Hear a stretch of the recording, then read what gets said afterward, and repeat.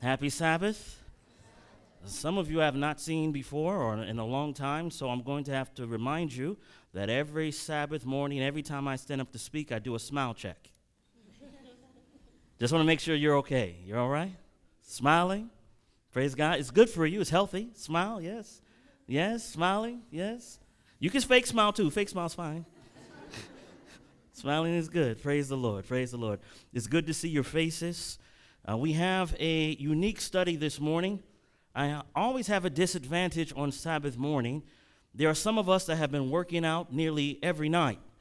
And then there are some of us that come just once a week. So what happens is there's those who have, they're used to pumping a lot of weights, and then there's some that are not used to pumping the weights. So I got to figure out a balance between the weight of the message and the information that I want to share. You guys follow what I'm saying?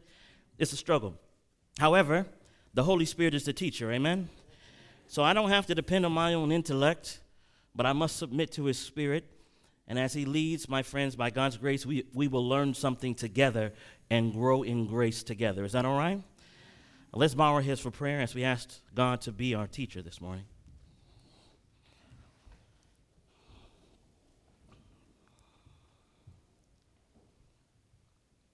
Our Father in heaven, we thank you for your grace, your tender regard, your watch care, your mercy that you extend to us moment by moment and day by day. And Father, as we're about to open the Bible, we recognize of our natural selves we cannot understand the deep things of God. So we ask humbly for the gift of the Holy Spirit, which is the only effectual teacher of truth. And we ask this in the name of Jesus, claiming the merits of his holy and most precious blood. Amen. We're going to begin our study this morning in the book of Exodus. The book of Exodus. And we're in Exodus. I think we want to start in chapter 3. Now, in the book of Exodus, we find the story of the children of Israel. They have been taken captive. At least they've been there for several hundred years. And God has a problem because he has made a promise that he would deliver his children out of bondage. And when God does something, he doesn't always do it the way we think he should.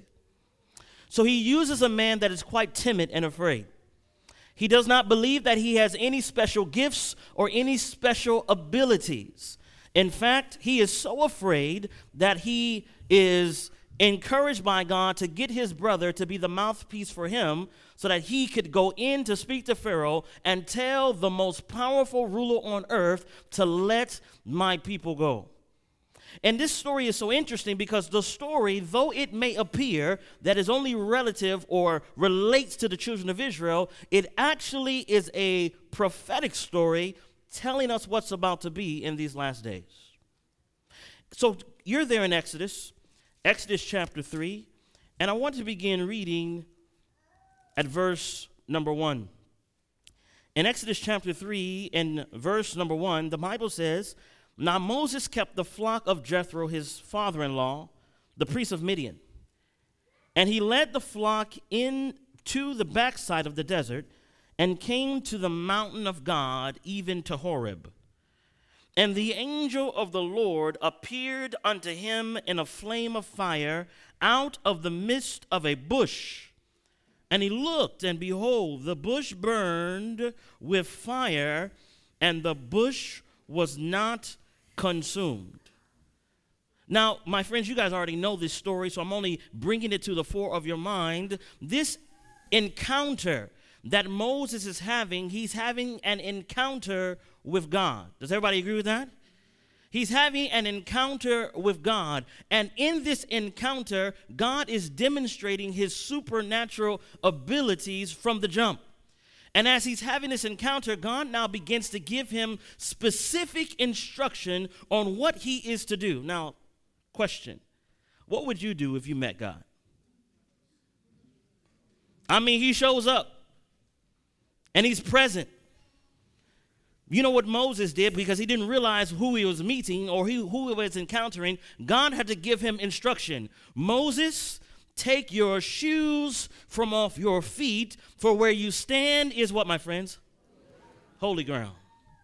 Now, my friends, I want you to think about that for a moment. You see, the holiness of God has been forgotten by the people of God. Holiness. God shows up. We sing a song in the sanctuary, and every church has a different song when the pastors come in, but it says, keep silent, the master. So, can you think about that? Think about that. When you enter into the presence of God, holiness, purity. In the morning when you have your devotion, who are you having devotion with? Now think about it for a moment. When you have your devotion, some people just pick up a book, they read their 5-minute devotion, done. I did my religious duty, done. It's not fellowship, it's not communion, it's not interaction with the Most High. It's a task. It's a religious chore that we've completed, and God must look upon me as a holy man now because I've completed said task. Moses entered into the presence of God, and Moses recognized God's presence by the removal of his shoes off his feet. Some of us, when we have our study in the morning, some of us should actually study on our knees. Did you hear what I said? I mean, literally, I think it will help our minds. The reason why we kneel when we pray, it helps us understand that there is someone greater than me. So some of us should open our Bibles, and instead of just reading it while laying in the bed, we should actually get on our knees and read as if we are in submission to someone greater than myself. Moses encounters God. God tells him to take his shoes off his feet. But let's keep reading. Exodus chapter 3. And it goes on to say in verse number 3, and Moses said, I will now turn aside and see this great sight, why the bush is not burnt. And when the Lord saw that he turned aside to see, God called unto him out of the midst of the bush and said, Moses, Moses. And he said, Here am I. And he said, Draw not nigh hither, put off thy shoes from off thy feet, for the place whereon thou standest is holy ground. Moreover, he said, I am the God of thy father, the God of Abraham, and the God of Isaac, and the God of Jacob. And Moses, what's it say, my friends?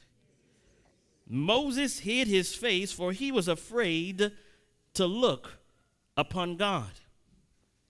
And the Lord said, I have surely seen the affliction of my people. Now watch what I'm going to tell you, right? Watch what it says. Because God is the same. He doesn't change.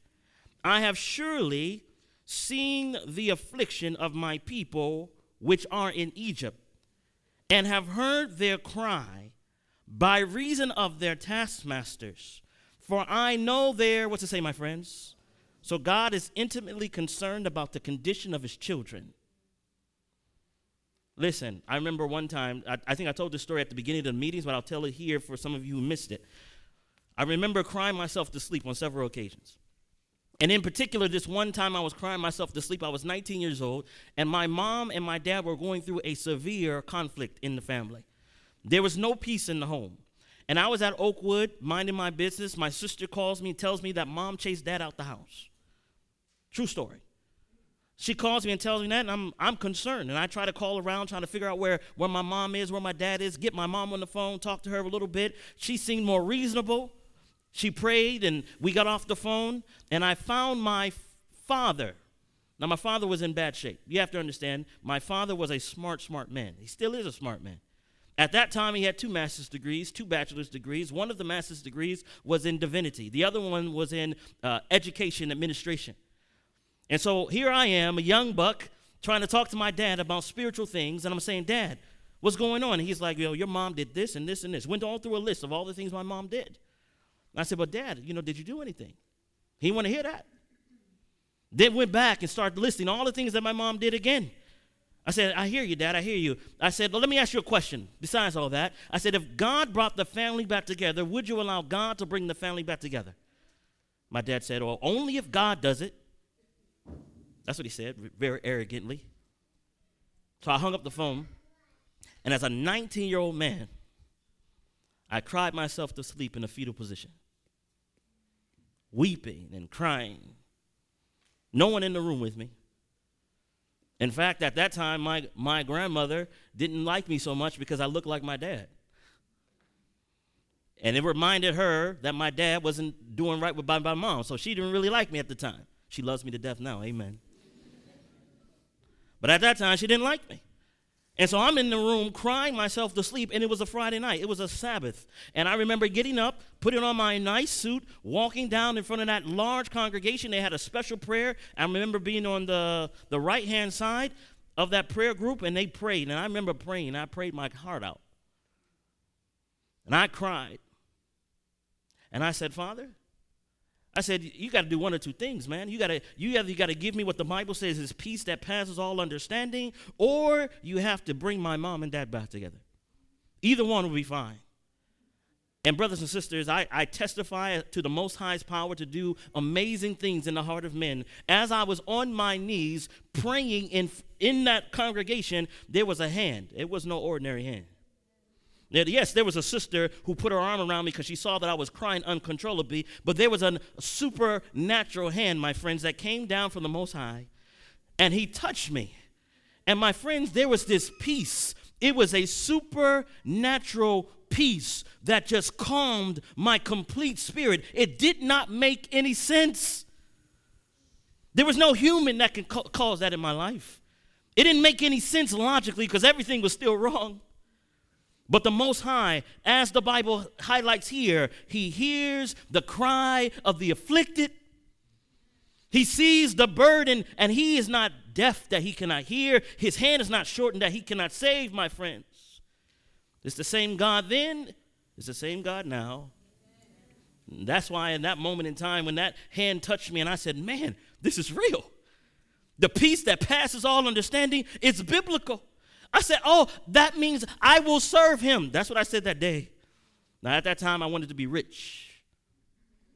I did. I just wanted to be rich. That was my number one focus. And there's nothing wrong with being rich, my friends. If you're rich, praise God. Make sure you use the money to advance the cause. Amen?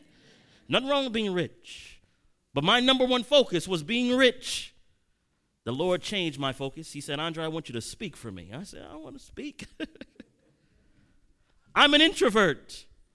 No one believes that when I tell them. But the Most High came and he took my mouth and he took my tongue. And from that time, as I submitted to him, he's opened doors. I've never asked to preach, my friends. Do you understand that? Like, I've been all over the world preaching the word of God, teaching the word of God. And it's because the Most High has said, Andre, I need to use you in this moment in time. Now, let me tell you something. There are people in this room who are denying what God asked you to do. You've been denying it. You've been running from your calling. Why? The Most High will take care of you. The Most High has plans and orchestrations. In fact, think about this for a moment. When Moses was called at the burning bush, he really had no idea of the gravity of his calling. He didn't know exactly what it meant to stand before Pharaoh. He didn't know that he was going to at one point stand at a Red Sea and literally the Holy Spirit says, lift up your arms. And water parts on both sides, and people walk on dry ground. He had no idea that was his calling. Are you hear what I'm saying? And my friends, in these last days, I tell you, these are the last days. I'm going to show you some things that prove without question that these are the last days. But in these last days, God needs a people who are willing to walk in their calling regardless of what they think or what they feel, regardless of if their friends or family agree with them or not. He needs people that will stand though the heavens and the earth fall all around. Are you hearing what I'm saying, my friends? So here he is, he's called. Now, I want you just to go a little bit further. We're now in Exodus chapter 4. In Exodus chapter 4, Moses is still encountering God. In chapter 4, verse 1, it says, and Moses answered and said, but behold, this is after he's received his instruction, but behold, they will not believe me nor hearken unto my voice, for they will say, the Lord hath not appeared unto thee. And the Lord said unto him, what is in thine hand? And he said, what did he say, my friends? A rod. And he said, cast it on the ground. And he cast it on the ground, and it became a serpent. And Moses fled from before it. And the Lord said unto Moses, put forth thine hand and take it by the tail, and he put forth his hand and caught it, and it became a rod in his hand, that they may believe that the Lord God of their fathers, the God of Abraham, the God of Isaac, and the God of Jacob, have appeared unto thee. And the Lord furthermore said unto him, put now thy hand into thy bosom. And he put his hand into his bosom. And when he took it out, he beheld his hand was leprous as snow. And he said, put thine hand into thy bosom again. And he put his hand in his bosom again, and plucked it out of his bosom, and behold, it turned again as his other flesh. Now, who were these signs for? All right, so these signs that are happening in this moment in time, this is specifically for Moses. This is before he goes before Pharaoh. This is for Moses to see that God is with them. So the question I have for you, what is in your hand? Somebody says, I have to have a big business. I have to have a big ministry. No, you don't. You just have to use what's in your hand. What capabilities do you possess? Consecrate that to God. I don't care how old you are. If you're a young man, a young lady, a little girl, a little boy, what do you possess? What is in your hand? Do you know how to bake? Do you know how to write? Do you know how to sing? If you give your gifts to God, God will use that gift to advance His cause. There are many people's birthdays as well, it appears. Now, in this story, Moses goes to stand before Pharaoh, and there's something that begins to happen. There are 10 plagues that take place. Now, we're going to use the story as a backdrop to understand our time. There are 10 plagues that take place. The first plague is that the water is turned to blood. Whether the water was in the river Nile or whether the water was sitting in a pot, wherever there was water, it turned to blood. Everything they would drink turned to blood. Turn the faucet on, blood comes out. Blood. The next plague was frogs. Frogs everywhere. Frogs in the dough, frogs in the oven, frogs in your closet, frogs in your pants. Put your foot in the shoe. The shoe had a frog in it. There are frogs everywhere. They're multiplying everywhere. Now, in these first 2 plagues, the Egyptians were able to duplicate those plagues. Stay with me. In the first 2 plagues, the Egyptians were able to do the exact same thing. However, when it got to the 3rd plague, they could not duplicate the lice. And these 3 plagues particularly bothered both the Egyptians and the Israelites. But the 7 last plagues only bothered the Egyptians. Are you hearing what I'm saying? Stay with me. The first 3 plagues bothered both the Egyptians and the children of Israel. But the 7 last plagues only bothered those who were not God's chosen people. Now, this is important. And now I want you in your mind for a moment. I'm going to leave that almost like a little, put it on the shelf, if you will. Let's put it on the shelf. I want you to go to Daniel 2. Daniel chapter 2. I want you to make an observation. So I'm taking you from a story. Now I'm going to try to establish a principle. In Daniel chapter 2, we see an image that's made of gold, chest and arms of silver, belly and thighs of brass, legs of iron, feet part of iron and part clay, and then there is something unique at the end. We're looking now at let's look at verse number 34. Pay attention. Verse 34 of chapter 2. The Bible says, thou sawest till that a stone was cut out without hands, which smote the image upon his feet that were of iron and clay, and brake them into what, my friends? Pieces.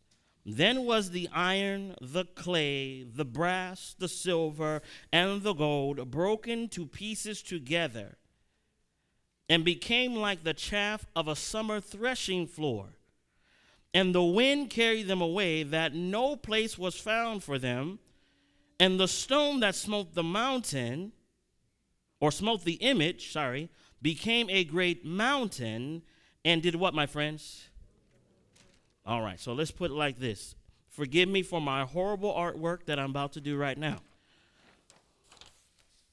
So here's my image.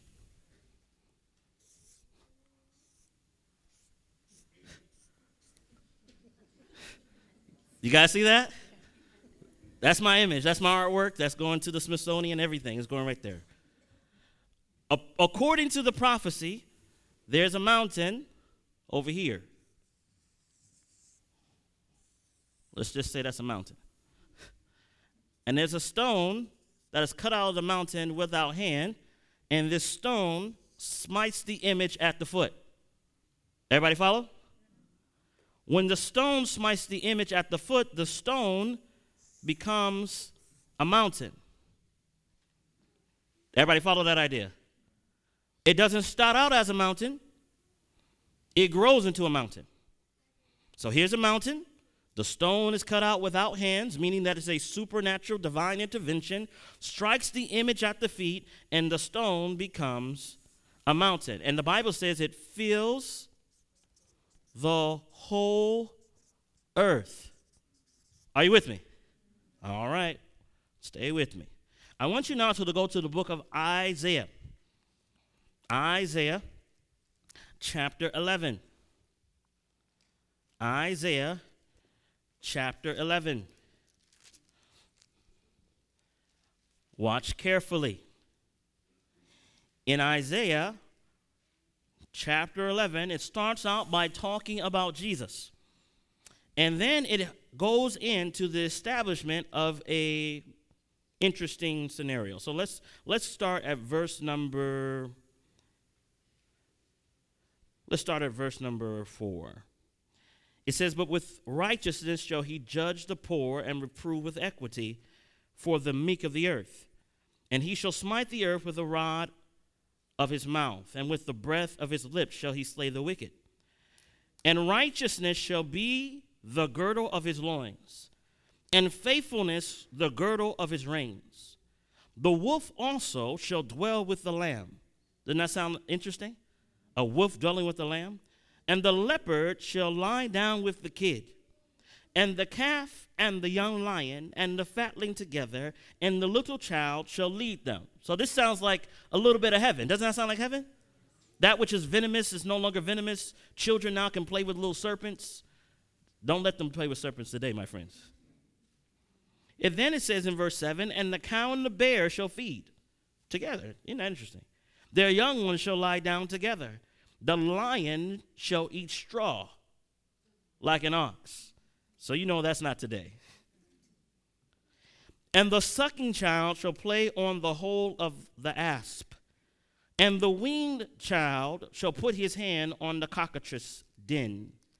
They shall not hurt nor destroy in all my holy," what's it say, my friends? Interesting. For it says, "For the earth shall be full of the knowledge of" what, my friends? Interesting. So notice the language. So this in Daniel 2 says that the rock became a great mountain and filled the whole earth. Isaiah 11 says that this, whatever's happening, the reason why everything's so peaceful, the reason why everybody's getting along is because the earth is full of the knowledge of God. Are you with me so far? Okay, now watch what happens. So keep that in mind. I want to do something else. I'm trying to walk you to the point where we are today. So watch this. In the same chapter, it says, "In that day there shall be a root of Jesse, which shall stand for an ensign of the people." Now tell me, what is an ensign? It's just a fancy way of saying sign. It's like a banner, right? So let's just put this up here. I'm gonna put a banner. So there's gonna be someone that's the root of Jesse, and it will stand as a banner. I'm just gonna put the cross here. Is that okay, guys? Okay. So that way you know it's a good flag. It will stand as a banner. Now pay attention to the language. It says, and it shall come to pass in that day that the Lord shall set his hand again the second time to recover the remnant of his people, which shall be left from. Now when it says recover, what does the word recover mean? Yeah, he's gonna bring them back. He's going to restore. So there's an ensign, there's a flag, okay? And in that day, he's going to gather his people. He's going to gather his children. Watch what it says. He's going to recover the remnant of his people, which shall be left from Assyria, from Egypt, and from Pathros, and from Cush, and from Elam, and from Shinar, and from Hamath, and from the islands of the sea. And he shall set an ensign for the nations, and shall assemble the outcasts of Israel, and gather together the dispersed of Judah from the four corners of the earth. Interesting. Where is he gathering them to? His ensign. I'm going to put it here so you guys pay attention. And I lost my page by opening this marker. It's an ensign. And he's gathering all the people from around the earth, from the four corners of the earth, and they're gathered to this ensign. Everybody's being gathered here. They're gathered to the sign. This is the rallying cry to the ensign. What is that ensign? Stay with me. Go back to, I lost my place. You didn't lose yours, amen?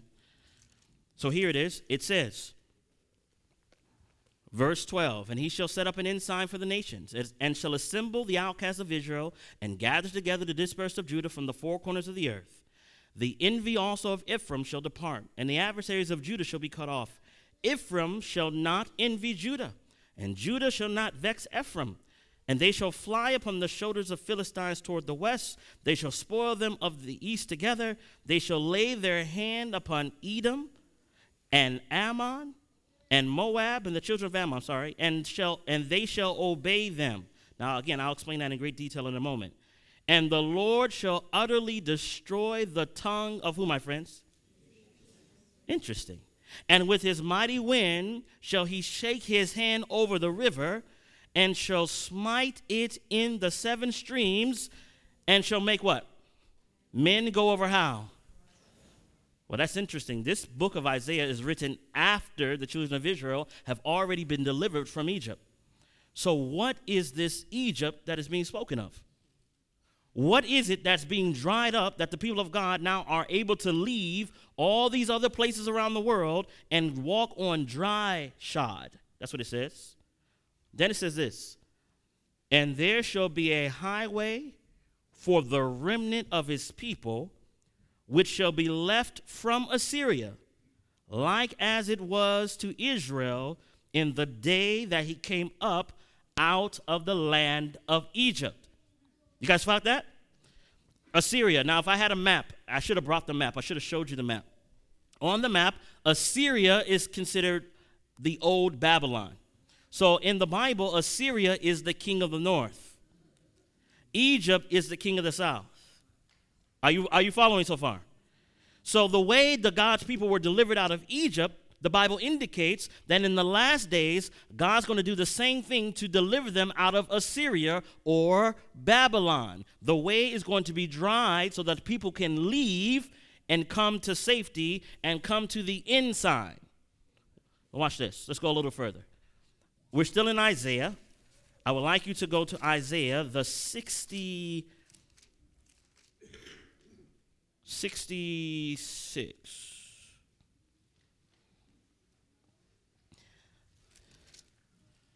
Isaiah 66.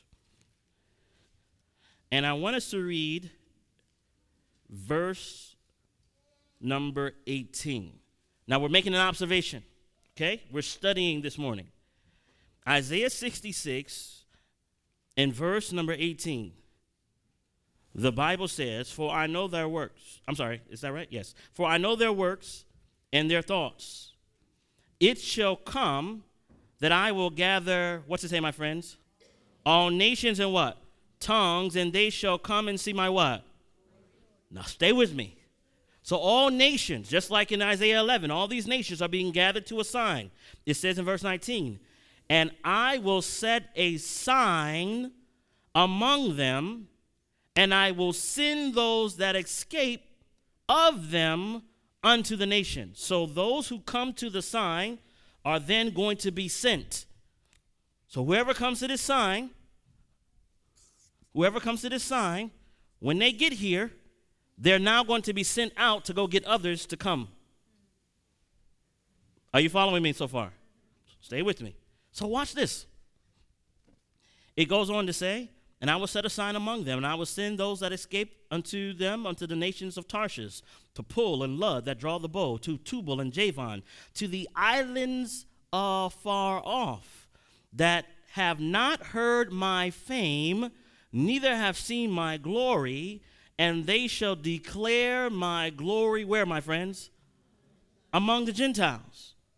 And they shall bring all your brethren for an offering unto the Lord out of the nations upon horses and in chariots and litters, upon mules and upon swift beasts to my, what's it say, my friends? Okay, so watch what I'm going to tell you. Here's the imagery. In Daniel 2, there's a rock cut out without hands, strikes the image at his feet. The rock grows into a great mountain. It fills the whole earth. We read in Isaiah chapter 11 that the knowledge of God has filled the whole land. That's why everybody's at peace and nobody's fighting and everybody's calm and cool. But in order for that to happen, they all had to come to a sign. They all had to come to a place where they recognize who was in charge. Under whose banner are you marching? When they come to that sign, when they come to that realization, then they are sent out to gather others, to come to the sign, to come to the holy mountain, to be gathered as one body and one church. Because I told you, my friends, the other day, there are only two churches in the world. I don't care how many denomination names there are. There are good believers in every church. Hear me when I tell you. There are true people of God in every church, people that pray honestly to God in every church, but God is calling people under his banner today. You say, but Brother Waller, what is that banner? I am so happy to tell you this morning what that banner is. Some of you have missed what that banner was, so I'm going to make sure before we are done that you understand what that banner is. In order to understand it, we're going to go back, a quick review to bring us to our present. I want to start in the book of Genesis for a moment. Go back to Genesis. What is that banner? What is that sign? In Genesis chapter 4, Cain and Abel are brothers. Cain does not like that his brother is being faithful to God. So Cain kills his brother, not because Abel was doing something bad or disrespectful, but because Cain was faithful. And by being faithful, you automatically condemn those who want to be in rebellion. Does that make sense? People don't like people doing good when they're doing bad. In fact, when you're doing bad, don't you try to get other people to do it with you? It's either you get others to do it with you or you try to do it by yourself. But you don't want to be doing bad and somebody over here doing good. You be like, yo, get out of my face, man. Don't judge me. They're not even talking to you. You feel judged. That's just how we are. Human nature is strange like that. But in Genesis chapter 4, Cain kills his brother. And I want to focus particularly in verse number 16. Actually, verse number 14. It says, behold, thou hast driven me, Cain is speaking, out this day from the face of the earth. And from thy face shall I be hid. And I shall be a fugitive and a vagabond in the earth. And it shall come to pass that everyone that findeth me shall slay me. And the Lord said unto him, therefore, whosoever slayeth Cain, vengeance shall be taken on him sevenfold. And watch what it says. And the Lord set what's it say, my friends? The Lord set a mark or a sign upon Cain, lest any finding him should do what to him? All right, so there's a mark on Cain by the Lord, and that mark was for protection. Everybody remember that who was here? That mark was for protection. Let's go a little bit further. I want you to see Ezekiel. Go to the book of Ezekiel. Book of Ezekiel, chapter 9. God is about to send judgment on Israel, and there is a vision that's given in Ezekiel 9. Verse 1, it says, he cried also in my ears with a loud voice, saying, cause them that have charge over the city to draw near, even every man with his destroying weapon in his hand. And behold, 6 men came from the way of the higher gate, which lieth toward the north, and every man a slaughter weapon in his hand. And one man among them was clothed with linen, with a writer's inkhorn by his side. And they went in and stood beside the brazen altar. And the glory of the God of Israel was gone up from the cherub, whereupon he was, to the threshold of the house. And he called to the man clothed in linen, which had the writer's inkhorn by his side. And the Lord said unto him, Go through the midst of the city, through the midst of Jerusalem, and set a, what's it say, my friends? Set a mark upon the foreheads of the men that sigh and that cry for all the abominations that be done in the midst thereof. And to the others he said in mine hearing, Go ye after him through the city and smite. Let not your eye spare, neither have ye pity. Slay utterly, what's it say? Old and what? Young, both maids and what? And women, and come not near any man upon whom the mark is the mark, and begin where? At my sanctuary. So to stop for a moment, we're thinking. I'm trying to get everybody caught up and at the same time move our people forward. So the mark was given by God for the purpose of protection. Does everybody understand that? That's what the mark was for. It was for protection. Now I'm going to give you another word that does the exact same thing. Go with me now to the book of Revelation, chapter 7. Revelation chapter 7. Another word that teaches and does the exact same thing. Revelation chapter 7 and beginning at verse number 1. Revelation chapter 7 and beginning at verse number 1. The Bible says, And after these things I saw 4 angels standing on the 4 corners of the earth, holding the 4 winds of the earth, that the wind should not blow on the earth, nor on the sea, nor any tree. And I saw another angel ascending from the east. And what does he have? He has the seal of the living God, and cried with a loud voice to the 4 angels to whom it was given to hurt the sea, to hurt the earth and the sea, saying, Hurt not the earth, neither the sea, nor the trees, till we have done what, my friends?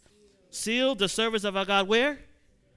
All right, so notice that the mark was designed for protection, and so the seal of God is designed for protection.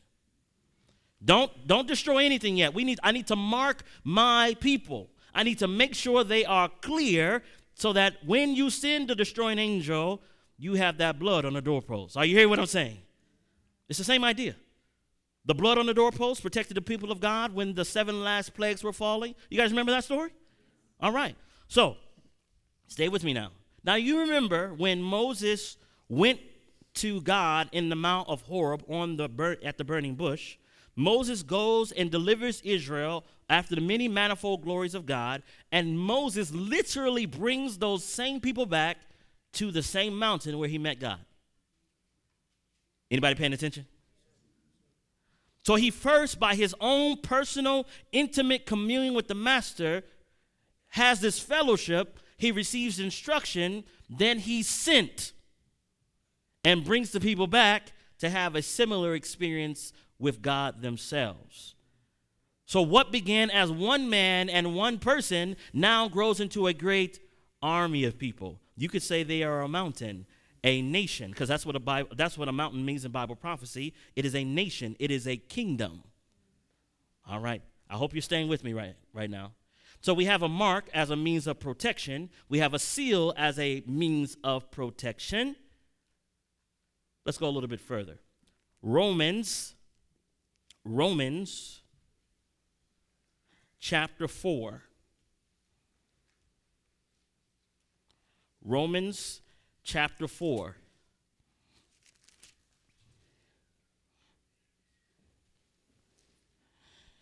And looking at verse 11. Romans chapter 4, and we are looking at verse 11. When you have it, just say amen.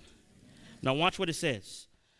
And he received the sign. Now this is speaking of Abraham. And he received the sign of circumcision a seal of the righteousness of the faith which he had yet being uncircumcised, that he might be the father of them that believe, though they be not circumcised, that righteousness might be imputed unto them also. I'm going to focus for a moment and make sure you get this point. Circumcision was an outward sign of an inward seal. Are you with me so far? Circumcision was an outward sign of an inward seal. The inward seal being that God works his righteousness. Now, you guys remember the story of Abraham.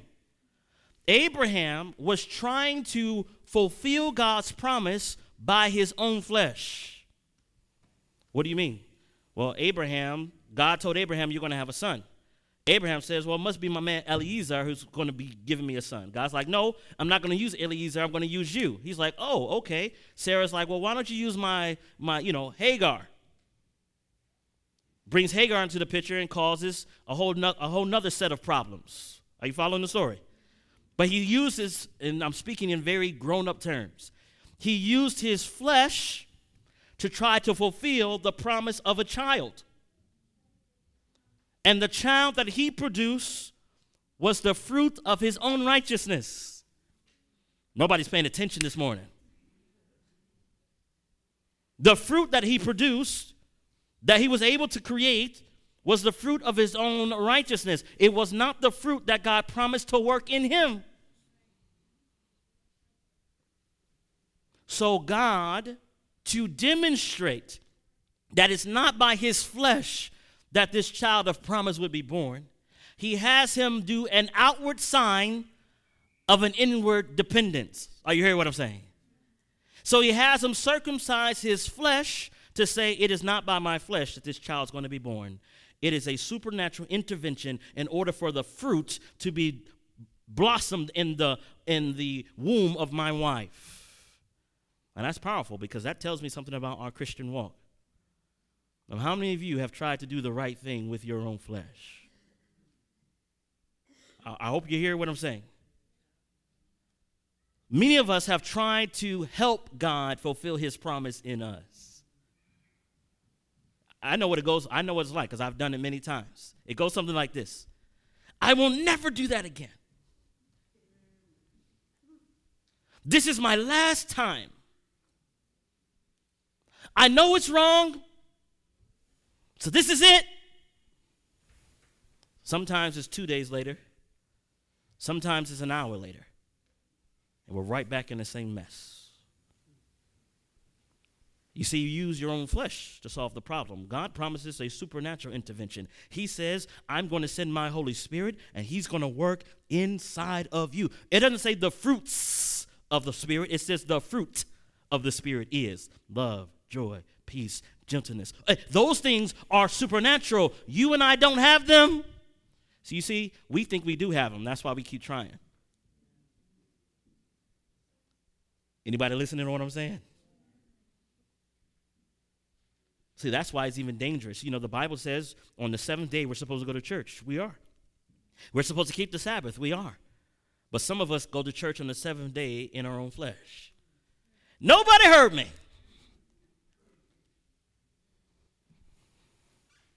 Your attendance in this place is not righteousness. You know how the fourth commandment starts? Remember the Sabbath day to keep it holy. Well, how can you keep something holy if you're not? In order to keep it holy, he, the Holy One, must work righteousness inside of you. Therefore, the Sabbath now becomes a sign of complete dependence on Jesus. Are you hearing what I'm saying? You see, we've missed it for so long. That's why we've been on planet Earth for too long. Because we think that our attendance is qualifying for something. Our attendance is, you say, even when you leave this place, I don't even know what your plans are, but, you know, some of us have lay activities planned. Some of y'all know exactly what I mean by that.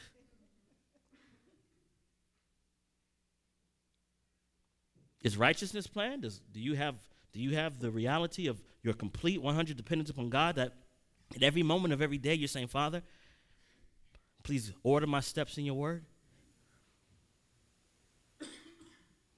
I remember a true story. I'm going to tell you a true story about me. And I also put myself in a dangerous place. Whenever I share these stories, somebody always tries to come back and hold it over my head. But here we go. I'm going to share a story with you. One time, my sister was being somewhat disrespectful to my mother. And I was an older guy. I had to be like 20, 21. And my sister's just being disrespectful. And she's a teenager. And I'm listening to her. First of all, you don't mess with my mom. I don't care who you are, right? And so she's in there just yapping and yapping and yapping and yapping and yapping. I said, you know what? This needs to stop. So I go in there. I pick my sister up over my shoulder. I pick her up and I walk her into her room and I put her in the closet and I close the door. Like, you need to stop talking to your mom like that. And I was upset. Then I went downstairs. So we had the basement, we had the regular floor, we had the third floor. So I went from the third floor, I went to the basement. That's where my little apartment setup was at. I'm in the basement, and I'm mad. Now, you have to understand, I'm mad for two reasons. A, I'm mad because my sister disrespected my mom, but I'm extra mad because I got upset like that. And I'm down here having a conversation with God, because me and God, I believe that honesty is the best policy with him. I believe that I can't be pretentious. Like, we can be all this pretentious stuff in church. Like, this is pretentious. Like, this is all pretentious. We all pretend. Like, the deodorant you put on this morning, that's pretend. We're pretending. But I believe with God, he knows how we really smell. You feel me? So I'm down there in the basement. And as I'm in the basement, I'm having this conversation with God. And this is how the conversation is going. God, I hate you, man. And I wasn't saying in English like that. I was cussing. I was upset. Because you expect me to be holy. But all I have coming out of me is not holy. I try, but I'm messing up. What do you want? And I'm down here just having this conversation with the Most High. And the Most High comes to me and he says in a very small voice, go talk to your father. I was like, I don't want to talk to my father. And the impression comes again, go talk to your father. I said, all right, whatever. So I get up and I go up second floor to the third floor, get up to the top of the stairs. And then I'm like, you know what? I'm about to give my sister another piece of my mind. So I was about to go to the right. Then I was like, nah, let me go talk to my dad. So I go to my left. I go into the office. And as I go in the office, my dad is working. My dad works all the time, man. He's there typing. He's just typing away. He doesn't even look up at me. I don't know if you ever have family members like that. You come in the office, they don't even look at you. They know you're there. They're just not looking at you. So I'm in there. My dad's typing. He's not looking at me. And he says, what do you need, son? Now, my friends, what I intended to do was have an intelligent conversation with my father to let him know that from this point going forward, I plan to be an atheist. That was my intent when I went into the office. I just wanted to let him know in a very civil manner that at this juncture, I no longer wanted to believe in God, and I didn't want the restrictions of religion on my life, and I just wanted to be an atheist. So I sit down, and say, son, what do you want? And I say, I hate God. I hate him. My dad stops typing. He turns around. You have to understand my father. My father, again, he's a very smart man. He has 2 master's degrees, one in divinity. He's a religious man, and he turns around and he's no frills, man. He's a straight shooter. Happy man, but straight shooter. He turns around, and I expect it now because I didn't expect to yell that out. You know what he did? He didn't say anything, which is amazing. And he got up and he hugged me. Now, my friends, you may not understand the significance of that moment in time. In that moment in time, the Most High communicated to my father's brain and said, please give that boy a hug for me. You see, in the process of my rebellion, you hear what I'm saying? I hope you hear what I'm saying. In the process of my rebellion, the Most High ignored everything that I was saying because he understood my frustration. and he loved me. You see, in the midst of my frustration, he loved me and he hugged me and he said, son, I got you. I understand everything that you're going through.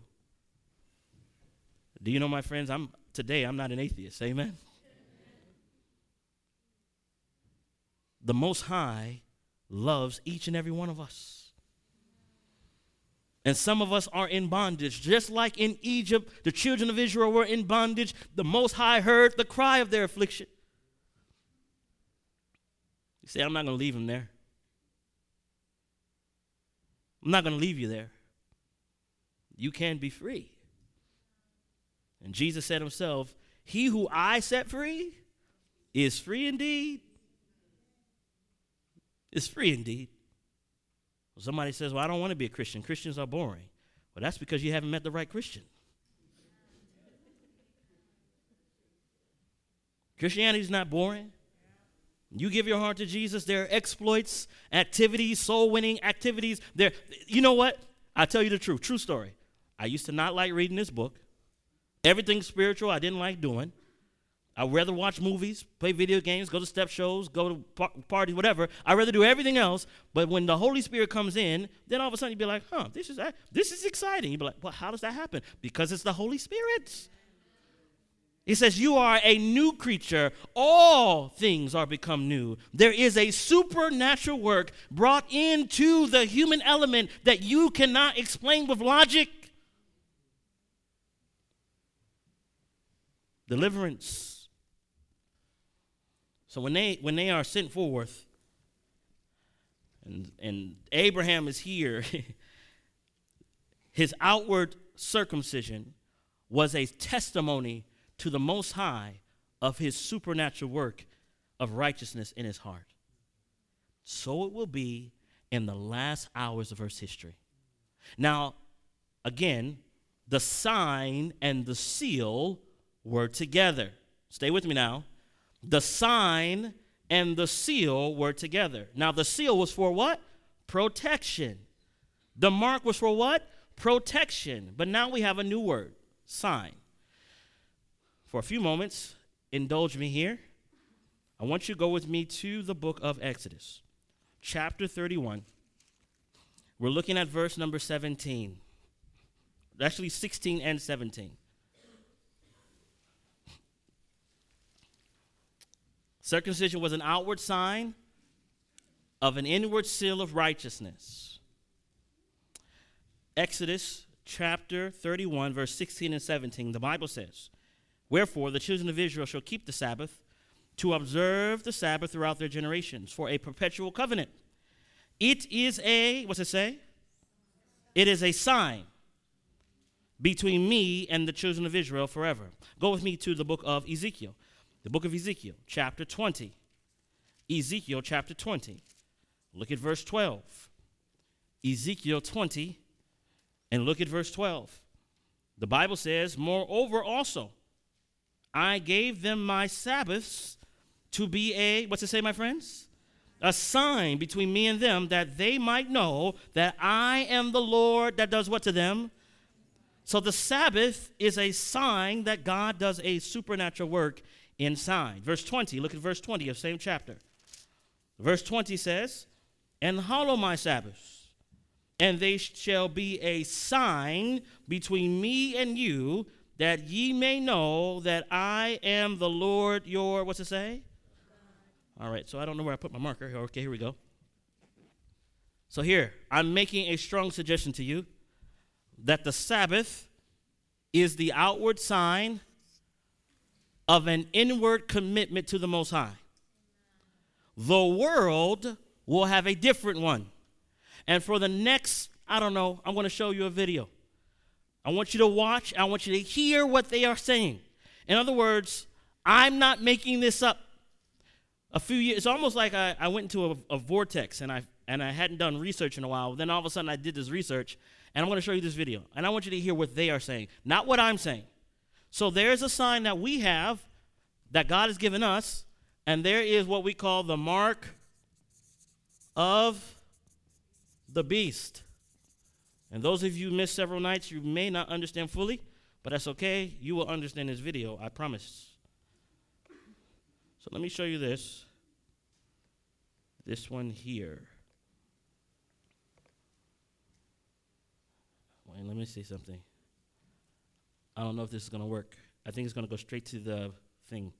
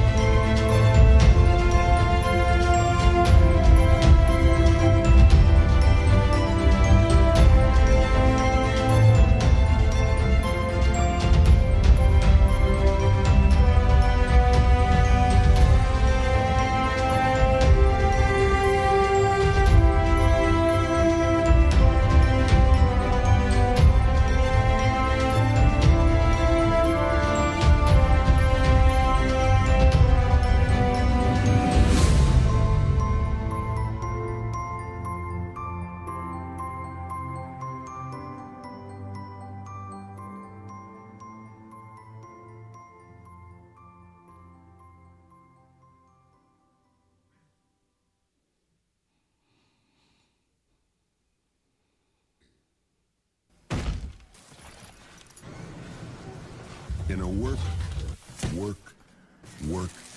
world, what difference will one day make?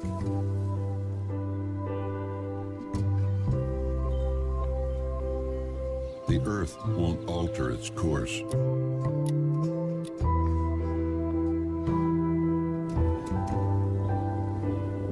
Cats and dogs will be cats and dogs.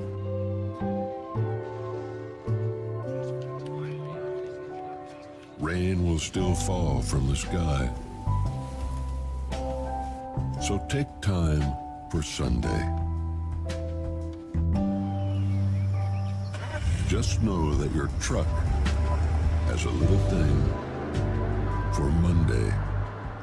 We got to get to this story on this Sunday morning. Pope Francis has been sick. He's been a bit ill. He's a lot better, and he was just recently in southern Italy speaking to an agricultural community that was, unemployment is sky high there. And he said, of course, the poor need to have jobs, and that's going to make them feel better about themselves. But the most important thing in life, anyway, is your relationships and your friends and your family, and obviously praising the Lord. And he says, is working on Sundays true freedom, and basically says, all of this hard work that people are doing on the weekends, on Sundays, is having a negative impact on their lives. It's so easy to let just work seep in. I mean, if you're home on the weekend and you have, job Monday through Friday, and I'm just going to get some work done. I'm going to go down to my office, do some work. I'm going to get this done. But you don't realize then what it's taking away from that day of rest, that day of family, and that hour, that 2 hours just starts to snowball. And I think he has a great point. Yeah, well, of course he does. I mean, Judaism takes this very seriously. Orthodox Jews do not mess around, and I admire this so much, about the Sabbath. And again, you see this in the Old and New Testaments. Keep the Sabbath holy. Don't work. It's almost like people, it's baked in, have always had this temptation to let work crowd out all the other things that matter. Family, faith. And they have to be told again and again, knock it off, don't work. It's interesting. You think people are lazy, but they Probably work. we should be debating a bill requiring every American to attend a church of their choice on Sunday. That was Senator Sylvia Allen yesterday talking about the possibility of forcing people to attend church. Last night, in a very late appropriation meeting, and we were all extremely tired. I made a remark about America's in a need of a moral Allen believes the rebirth. country is heading in the wrong direction, and to prove her point, she told a story about her youth. I can remember it wasn't until high school I understood there was anything like heroin, drugs. It just wasn't talked about in our society. It was a different time.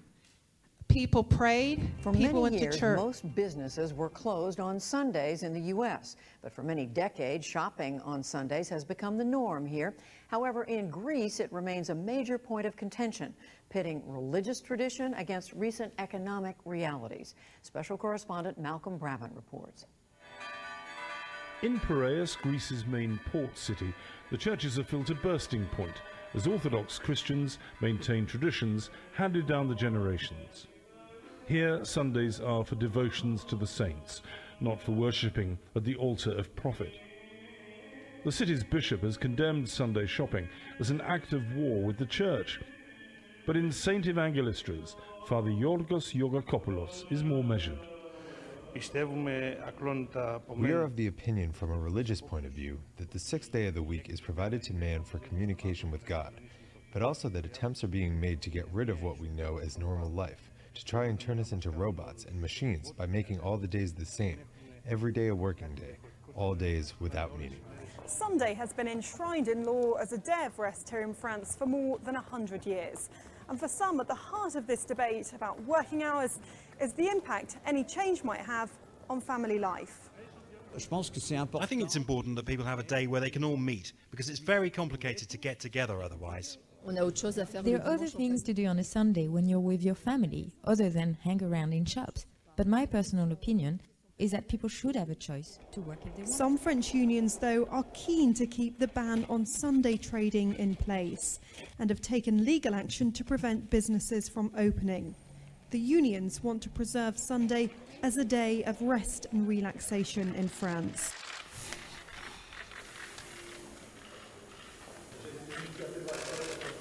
Wierzę w to, że w ten sposób przywracamy normalność. Wierzę w to, że po prostu przyzwyczaimy się do tego, tak jak jest w innych krajach Unii Europejskiej, tak jak jest w Niemczech czy w Austrii, że po prostu sklepy są zamknięte w niedzielę. Government will introduce a ban on Sunday shopping in large commercial centers by the end of this year. The reason? The Italian government feels that shopping on weekends is destroying family traditions and creating distance between family members. Deputy Prime Minister said, and I quote, "This liberalization is in fact destroying Italian families. We need to start..." All right. Everybody see that? And that's only halfway through. So there's another several videos and newspaper articles and all showing this push for Sunday sacredness. And not just for church attendance, but for economic reasons as well. So it used to be that I would stand up and preach stuff like this, and it'd be like, I have one or two things I could show you, but I have hours of material I could show you, showing that there is a movement afoot today. The question is, as we see this storm approaching, my friends, because I understand it. Like, if I see this, I understand what's about to come down the pike. I understand that there's only two powers and only two churches. It's those who will be obedient to what God says to do and those who won't be obedient to what God says to do. The question is, whose side are you going to be on? Are we going to obey God? Or are we going to obey men? I'm going to show you something else. Listen to this. Now, this one is a Jewish lady, a non-practicing Jew. So, Judith, you know, it's kind of the perfect weekend to talk about an Easter weekend, and you know, we just had Passover, right? So, let's talk to me about the Sabbath, what it means to you, just religion aside, what it means to you.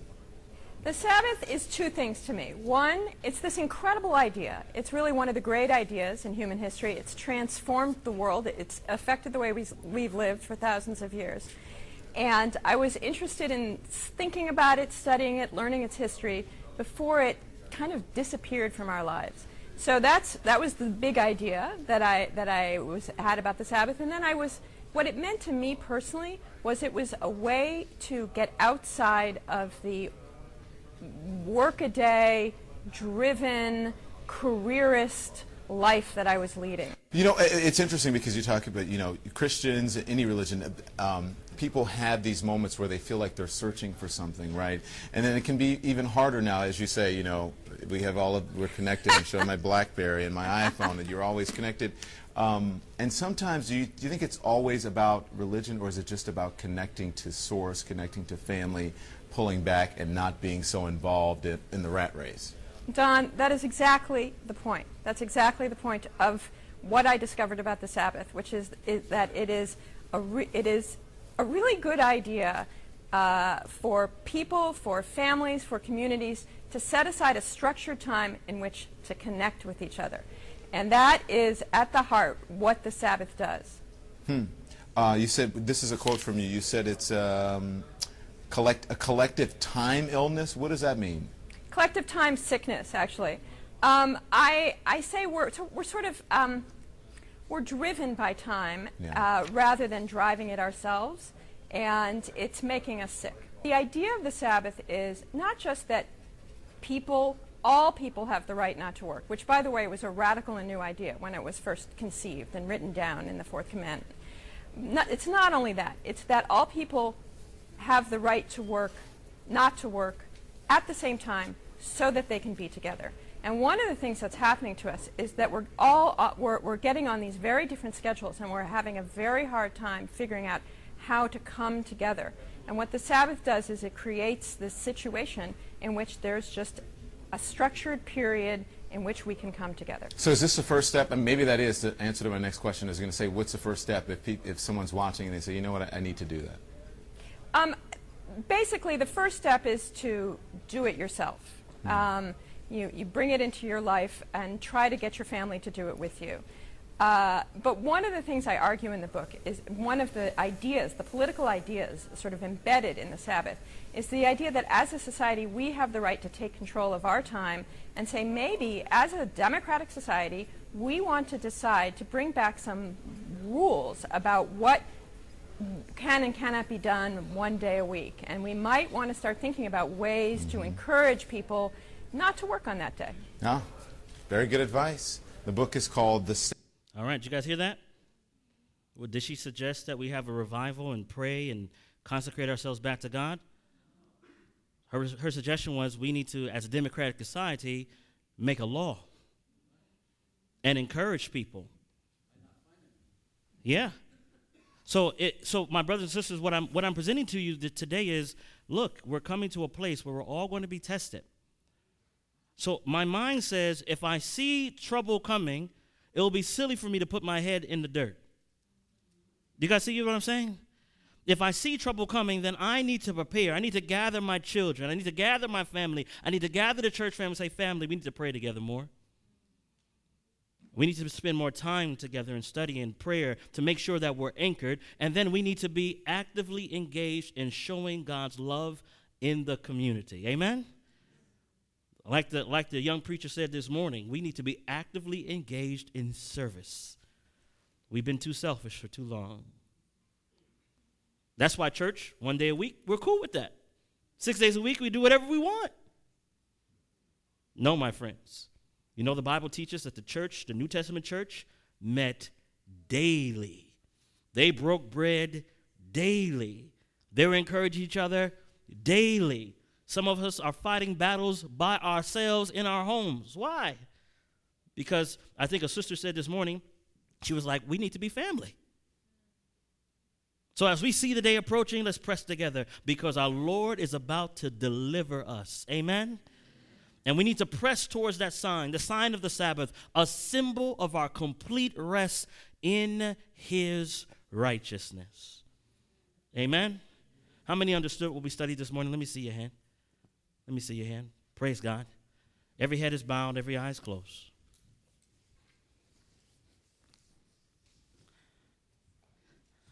I'm going to make an appeal this morning.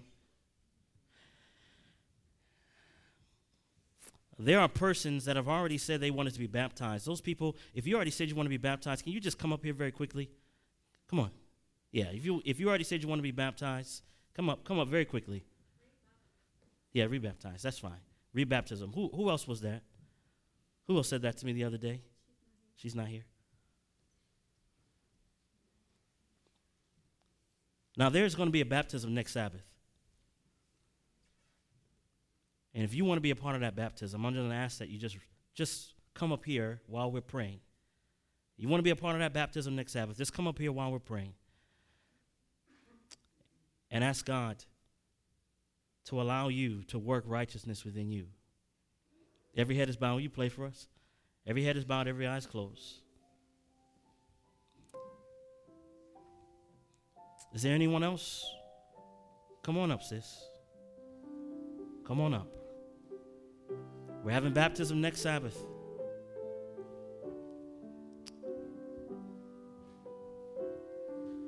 You're making an open declaration that I'm on the side of Jesus. Is there anyone else?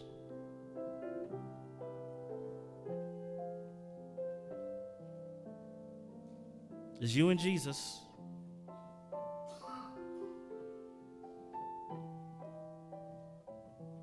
Come while he's calling. Be praying, church. Is there anyone else?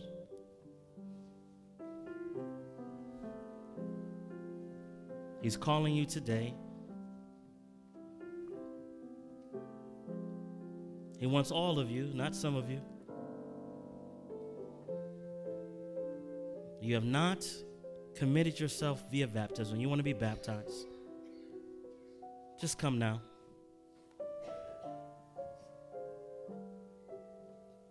Just come now. My second appeal. This morning, you want to consecrate yourself to God. You've heard the message this morning. You want to stand on the side of right. You want Jesus to put his seal on you. If that's your desire, just stand where you are. You want Jesus to put his seal on you.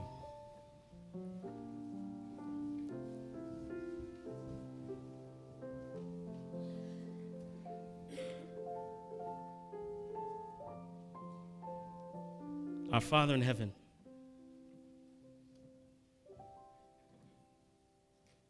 thank you for being loving and merciful to us. Thank you for giving us a warning before the trouble comes. We ask, Father, that you take our hearts and you seal them with your Holy Spirit.